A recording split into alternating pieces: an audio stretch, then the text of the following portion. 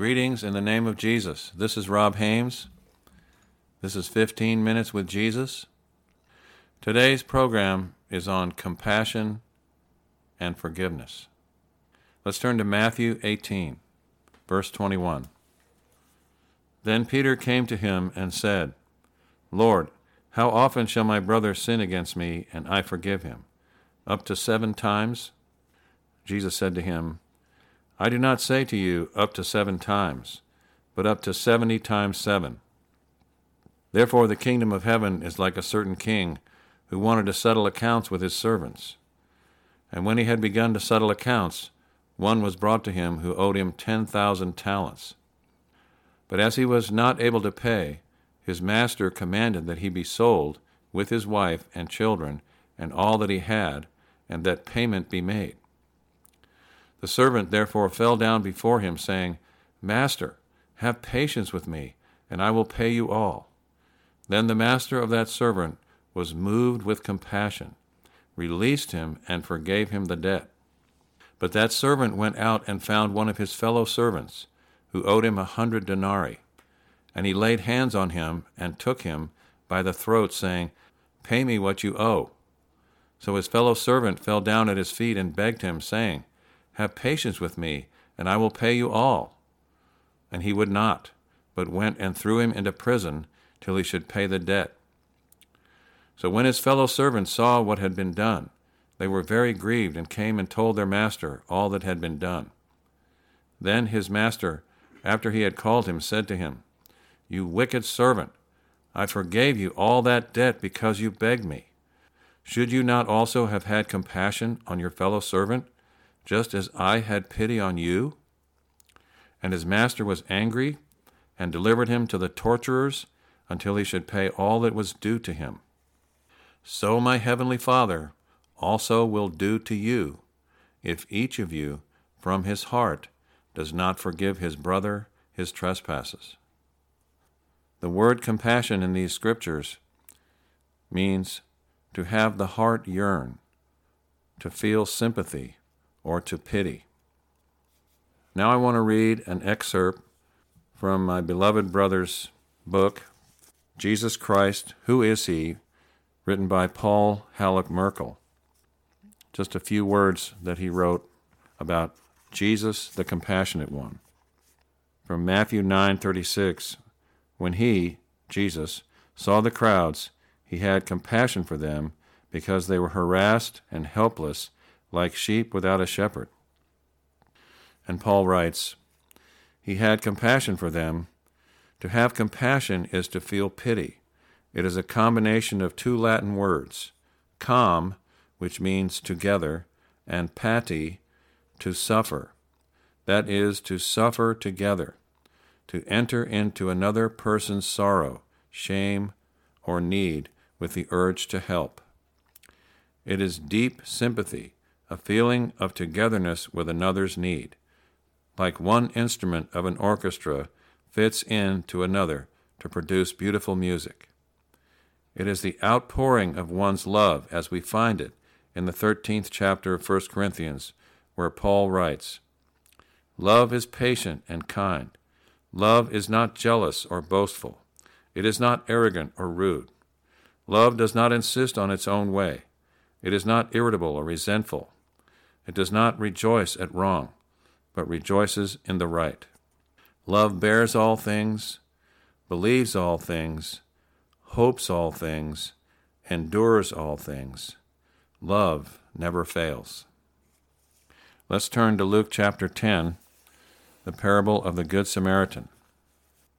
Verse 25, And behold, a certain lawyer stood up and tested him, saying, Teacher, what shall I do to inherit eternal life? He said to him, What is written in the law? What is your reading of it? So he answered and said, You shall love the Lord your God with all your heart, with all your soul, with all your strength, and with all your mind, and your neighbor as yourself. And he said to him, You have answered rightly. Do this, and you will live. But he, wanting to justify himself, said to Jesus, And who is my neighbor? Then Jesus answered and said, A certain man went down from Jerusalem to Jericho, and fell among thieves, who stripped him of his clothing, wounded him, and departed, leaving him half dead. Now by chance a certain priest came down that road, and when he saw him, he passed by on the other side. Likewise a Levite, when he arrived at the place, came and looked and passed by on the other side. But a certain Samaritan, as he journeyed, came where he was, and when he saw him, he had compassion. So he went to him and bandaged his wounds, pouring on oil and wine, and he set him on his own animal, brought him to an inn, and took care of him. On the next day, when he departed, he took out 2 denarii, gave them to the innkeeper, and said to him, "Take care of him, and whatever more you spend, when I come again, I will repay you." So which of these 3 do you think was neighbor to him who fell among the thieves? And he said, "He who showed mercy on him." Then Jesus said to him, "Go and do likewise." The Apostle James wrote, "For he shall have judgment without mercy, who has showed no mercy." Let's turn to Exodus 34. This is where the Lord God appeared unto Moses and walked before him and proclaimed his name. Exodus 34, verse 5. Now the Lord descended in the cloud and stood with him there, and proclaimed the name of the Lord. And the Lord passed before him and proclaimed, the Lord God, merciful and gracious, long-suffering and abounding in goodness and truth, keeping mercy for thousands, forgiving iniquity and transgression and sin, by no means clearing the guilty, visiting the iniquity of the fathers upon the children and the children's children, to the 3rd and the 4th generation. So Moses made haste and bowed his head toward the earth and worshipped. The first thing God said to Moses when he proclaimed his name about himself is that he is merciful and gracious. Let's turn to Matthew 5. This is the Sermon on the Mount. Jesus said, "Blessed," in verse 7, "blessed are the merciful, for they shall obtain mercy." In verse 9 of chapter 6, the Lord said, "In this manner therefore pray, Our Father in heaven, hallowed be your name. Your kingdom come. Your will be done on earth as it is in heaven. Give us this day our daily bread, and forgive us our debts as we forgive our debtors. And do not lead us into temptation, but deliver us from the evil one. For yours is the kingdom and the power and the glory forever. Amen.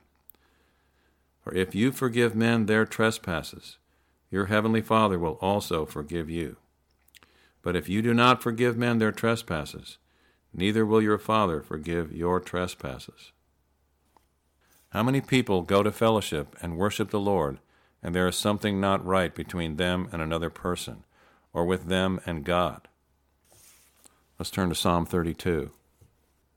Verse 1, Psalm 32, "Blessed is he whose transgression is forgiven, whose sin is covered. Blessed is the man to whom the Lord does not impute iniquity, and in whose spirit there is no deceit." I'm going to say this right here while I'm thinking of it. It says, "In whose spirit there is no deceit." Okay? If you have unforgiveness towards someone, and you're a Christian, and you think you're okay, that is deceit in your heart. That is not true. So I'm going to move on from there. Verse 3, "When I kept silent, my bones grew old through my groaning all the day long. For day and night your hand was heavy upon me. My vitality was turned into the drought of summer. I acknowledged my sin to you, and my iniquity I have not hidden. I said, I will confess my transgressions to the Lord, and you forgave the iniquity of my sin." There may be someone in your life that hurt you so badly or did you so wrong that you feel like you cannot forgive them. You must forgive them, or you will not be forgiven. And if you are not forgiven, you are not going to heaven. Don't deceive yourself.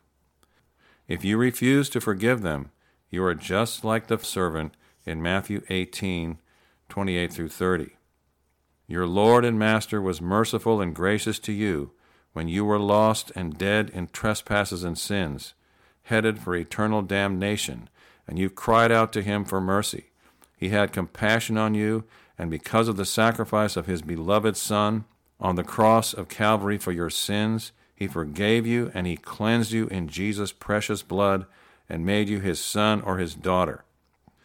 After all that he has done for you, and how he had compassion on you to forgive you and save you, will you now throw your brother or sister or family member in the prison of your unforgiveness and hold them there in your judgment and contempt? If you refuse to forgive them, God will deal with you just as he said he would.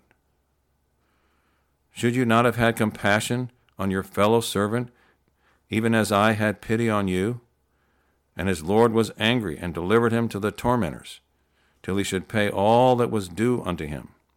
So likewise shall my heavenly Father do also unto you, if you from your hearts forgive not every one his brother their trespasses.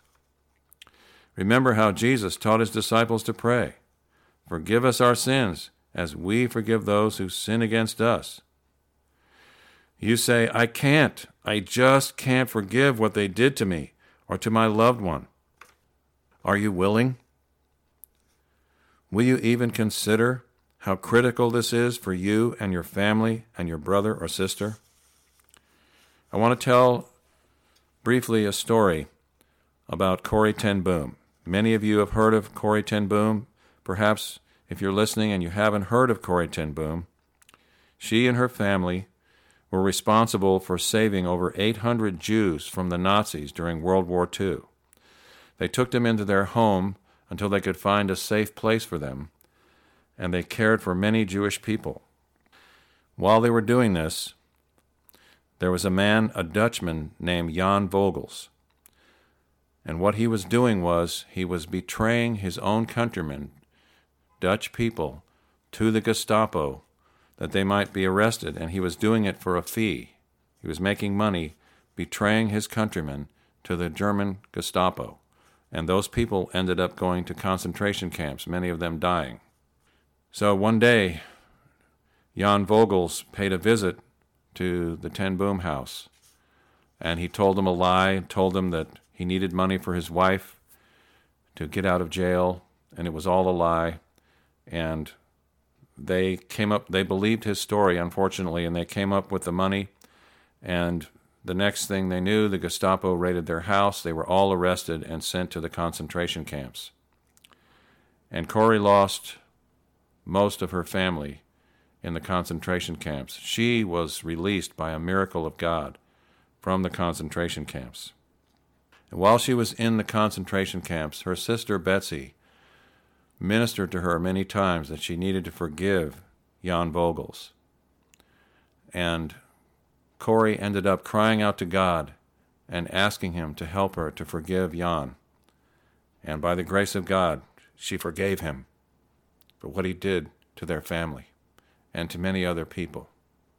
Then one day, after the war, she heard that Jan Vogels was going to be executed. He was in prison. He was arrested for betraying his fellow countrymen. He was in prison and was going to be executed for what he had done, his crimes against the Dutch people. So when Corrie heard about this, she wrote to him in prison, and she told him, "I want you to know that I have forgiven you for what you did to my family." And Jan Vogels was so moved by her forgiveness that he turned to the Lord and he became a Christian. He got born again. He got saved when he saw the love of God in Corrie's heart, that she was able to forgive him. And he wrote back to her and he told her what happened. And he said, "I was so amazed that you were able to forgive me after all that I did to you and your family, that I turned to the Lord. And I want you to know that I'm a Christian now." And it was a matter of days, and he was executed. But see how the love of God and the forgiveness of God, it was not easy for Corrie to forgive this man. It was very hard. And she called upon the Lord, and he helped her to forgive him. And see how this man, how his life was changed. Forgive, and you shall be forgiven. Show mercy, and you shall obtain mercy.